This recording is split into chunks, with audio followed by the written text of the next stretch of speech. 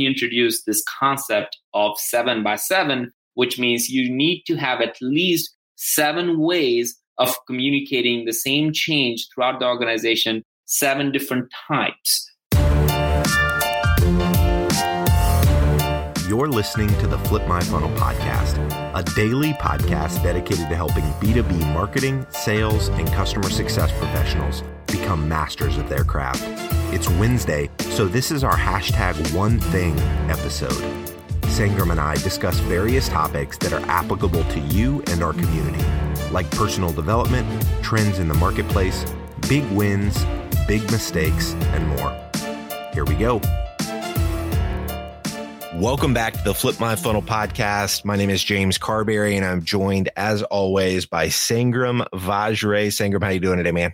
Change is the name of the game, and I am pumped. I think as we are exploring this topic, it has been really interesting to think about that change is inevitable, and managing change is a process. And that's what we're going to talk today. Yeah, man. So you've got this concept of 7x7 that your business coach has kind of walked you and your team through.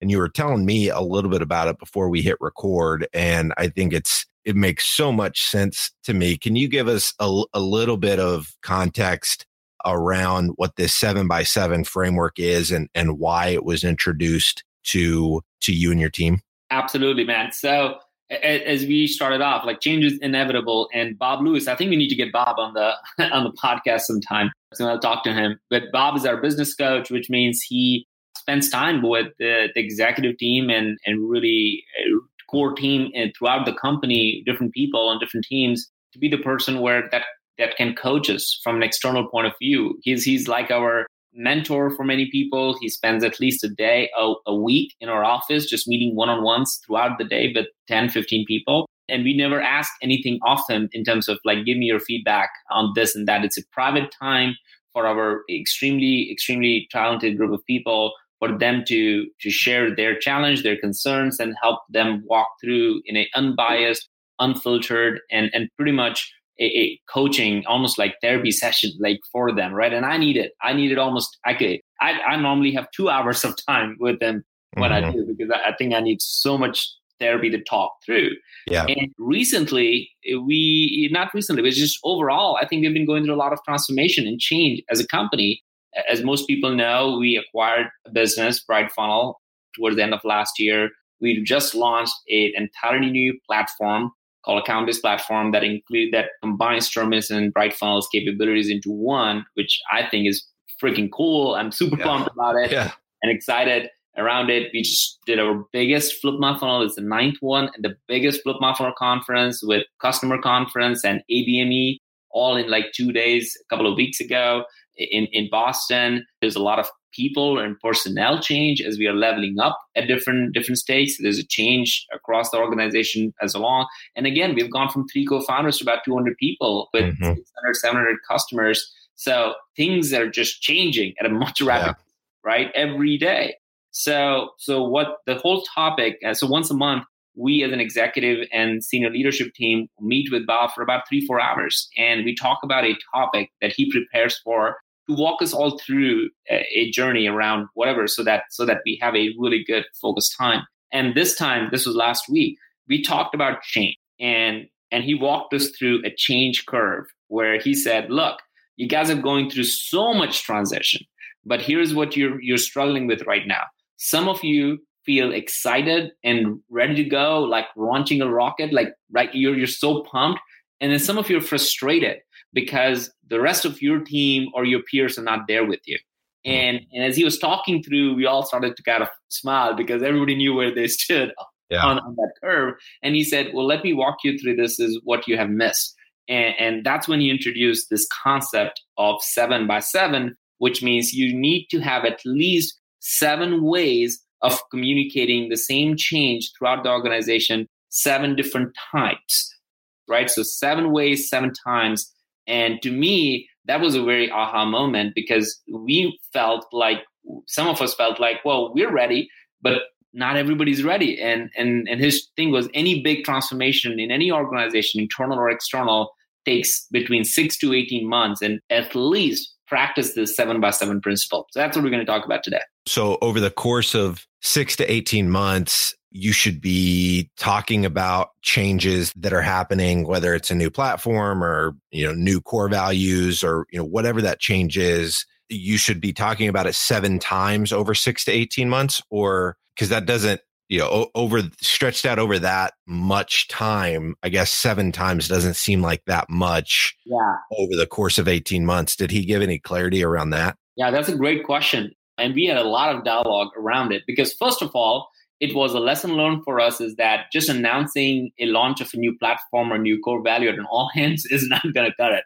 And how dumb and stupid it is on our behalf to sometimes think like that because we want to move at a faster pace. The fact that we now are thinking and figuring out a communication plan that literally says, what are the 7 different ways we're going to communicate? Who's going to communicate this kind of stuff? How are we going to enable and empower the rest of the team to continue to do that? And what are the 7 different times we're going to do it at a minimum has become our basis for communication. So the point being now communication, as Bob says, communication is a process. So we're bought into that. And the second is, let's just go through examples. Let's just say we also, among all of this, we reintroduced our core values. And we have done, a podcast on this where we talked about how we came up with these 2 core values, keys to the Ferrari and one team. But the reality is, yes, people are using it all over the place. So it's awesome. And because it's only 2, everybody remembers it. But if you are in your organization launching a new initiative, I think the examples that we all came up with as a team is that,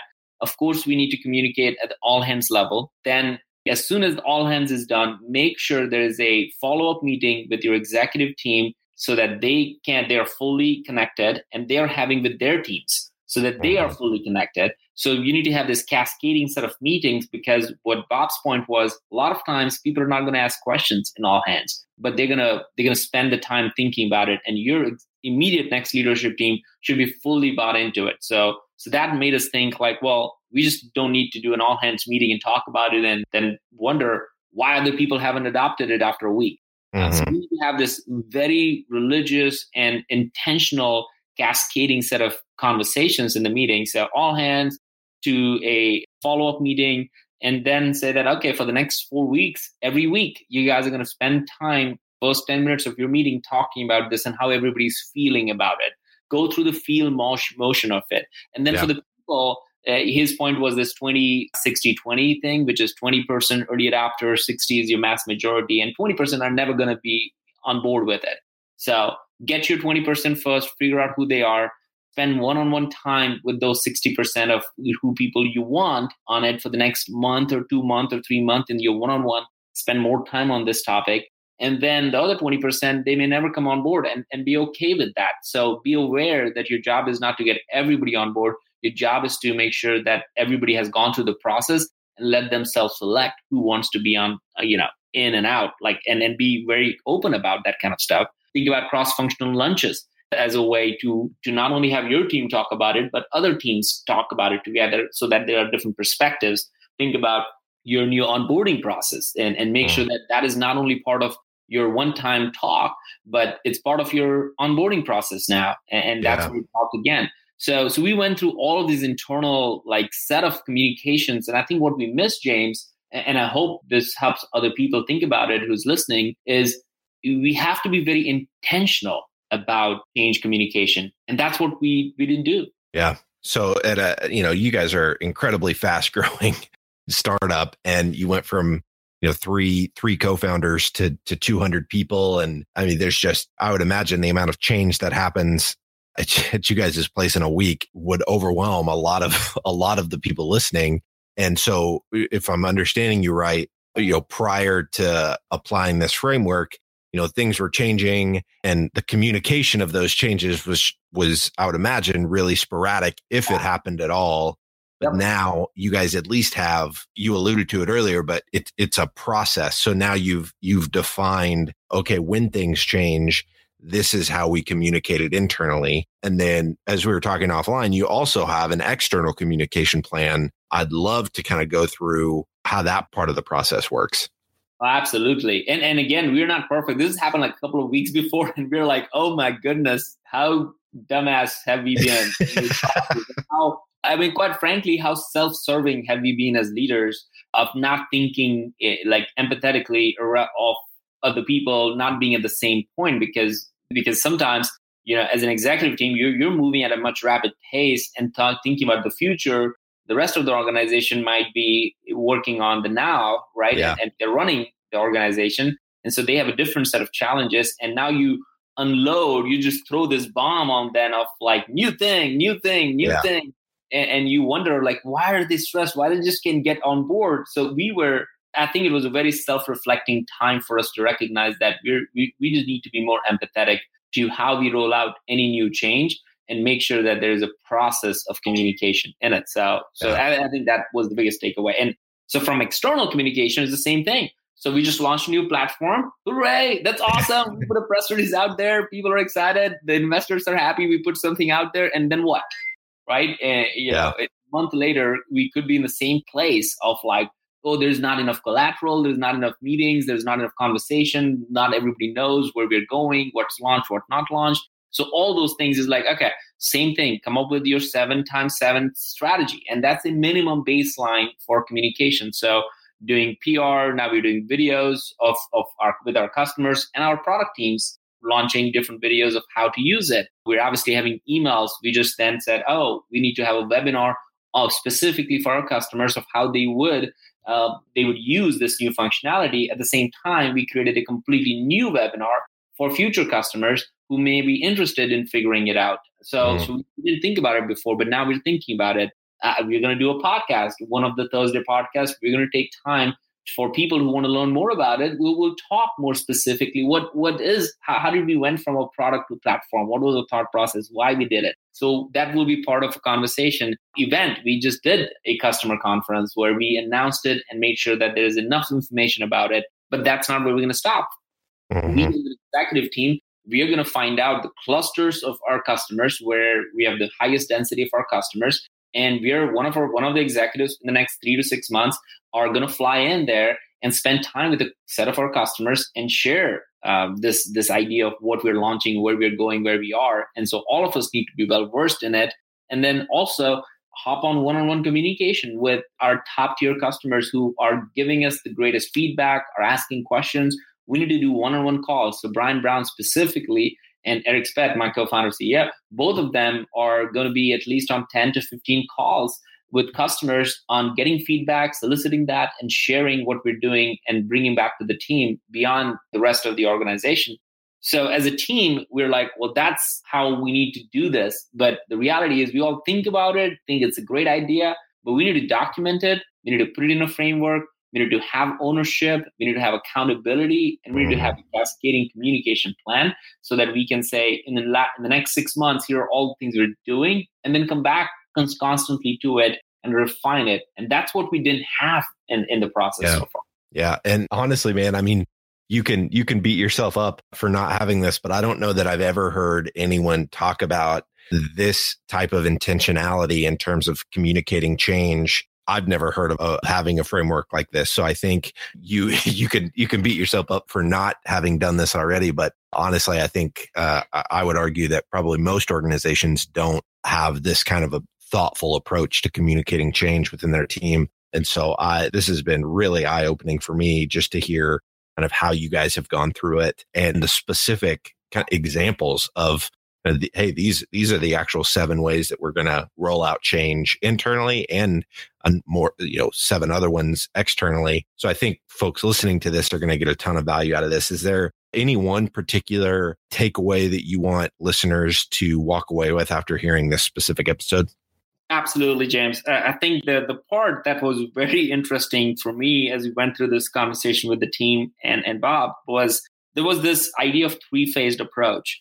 We need to have a clear ending where people recognize that, okay, well, we had a product, now we have a platform. People need to recognize that and they have to absorb it and understand it and go through the clarity, certainty, confidence, commitment kind of questions. Then you get into this exploration phase where not everybody's sure exactly what this is, but sounds cool. I think I'm on board, but I'm going to suspend my judgment of fully committing to it until I'm there. I think I need more information, but I don't even know who to ask and what to ask. And so people go through that emotional phase of like figuring out and exploring where they stand on the change. Might be internal or external, might be your core values, might be your new platform, whatever that is, to this idea of new beginning, which is you get on board and say, you know what, I trust this. I'm on board. I'm enthusiastic about it. Now I'm going to be an advocate of this change, and I'm going to influence other people to be on board with this change. So you're going from this lack of clarity to exploration and chaos to an enthusiasm and trust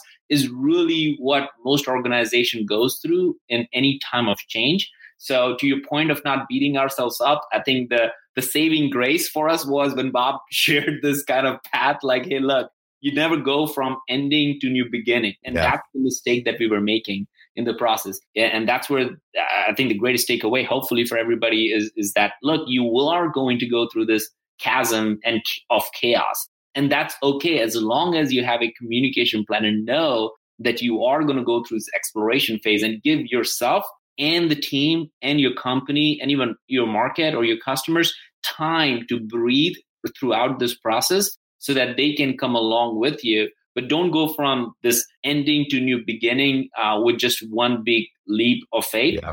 Go with a clear intentionality, as you said, and make sure that there are phases for it, and be there to support, be there to empathize, and make sure that people are not feeling fully pushed in one direction over others. That's where people get disengaged. That's where people don't accept it because they feel like you're pushing this message into their throat. And as opposed to that, share it, get feedback, explore it together, and then go to new beginning together. So I felt like that was a big, big learning for me personally. It's been really interesting for me to just hear you talk through this, because in our own organization, we've got some changes that are happening, and I don't have 200 people to communicate it to. So it should be way easier for me to implement this than what you guys are doing over there. But it's been extremely helpful for me. I think it's going to be helpful for a lot of other folks. Sangram, thank you so much for your time today, man. This has been incredible. All right, man. Thank you so much. You've been listening to the Flip My Funnel podcast. To make sure that you never miss an episode, subscribe to the show in your favorite podcast player. If you have an iPhone, we'd love for you to open the Apple Podcasts app and leave a review. Thank you so much for listening. Until next time.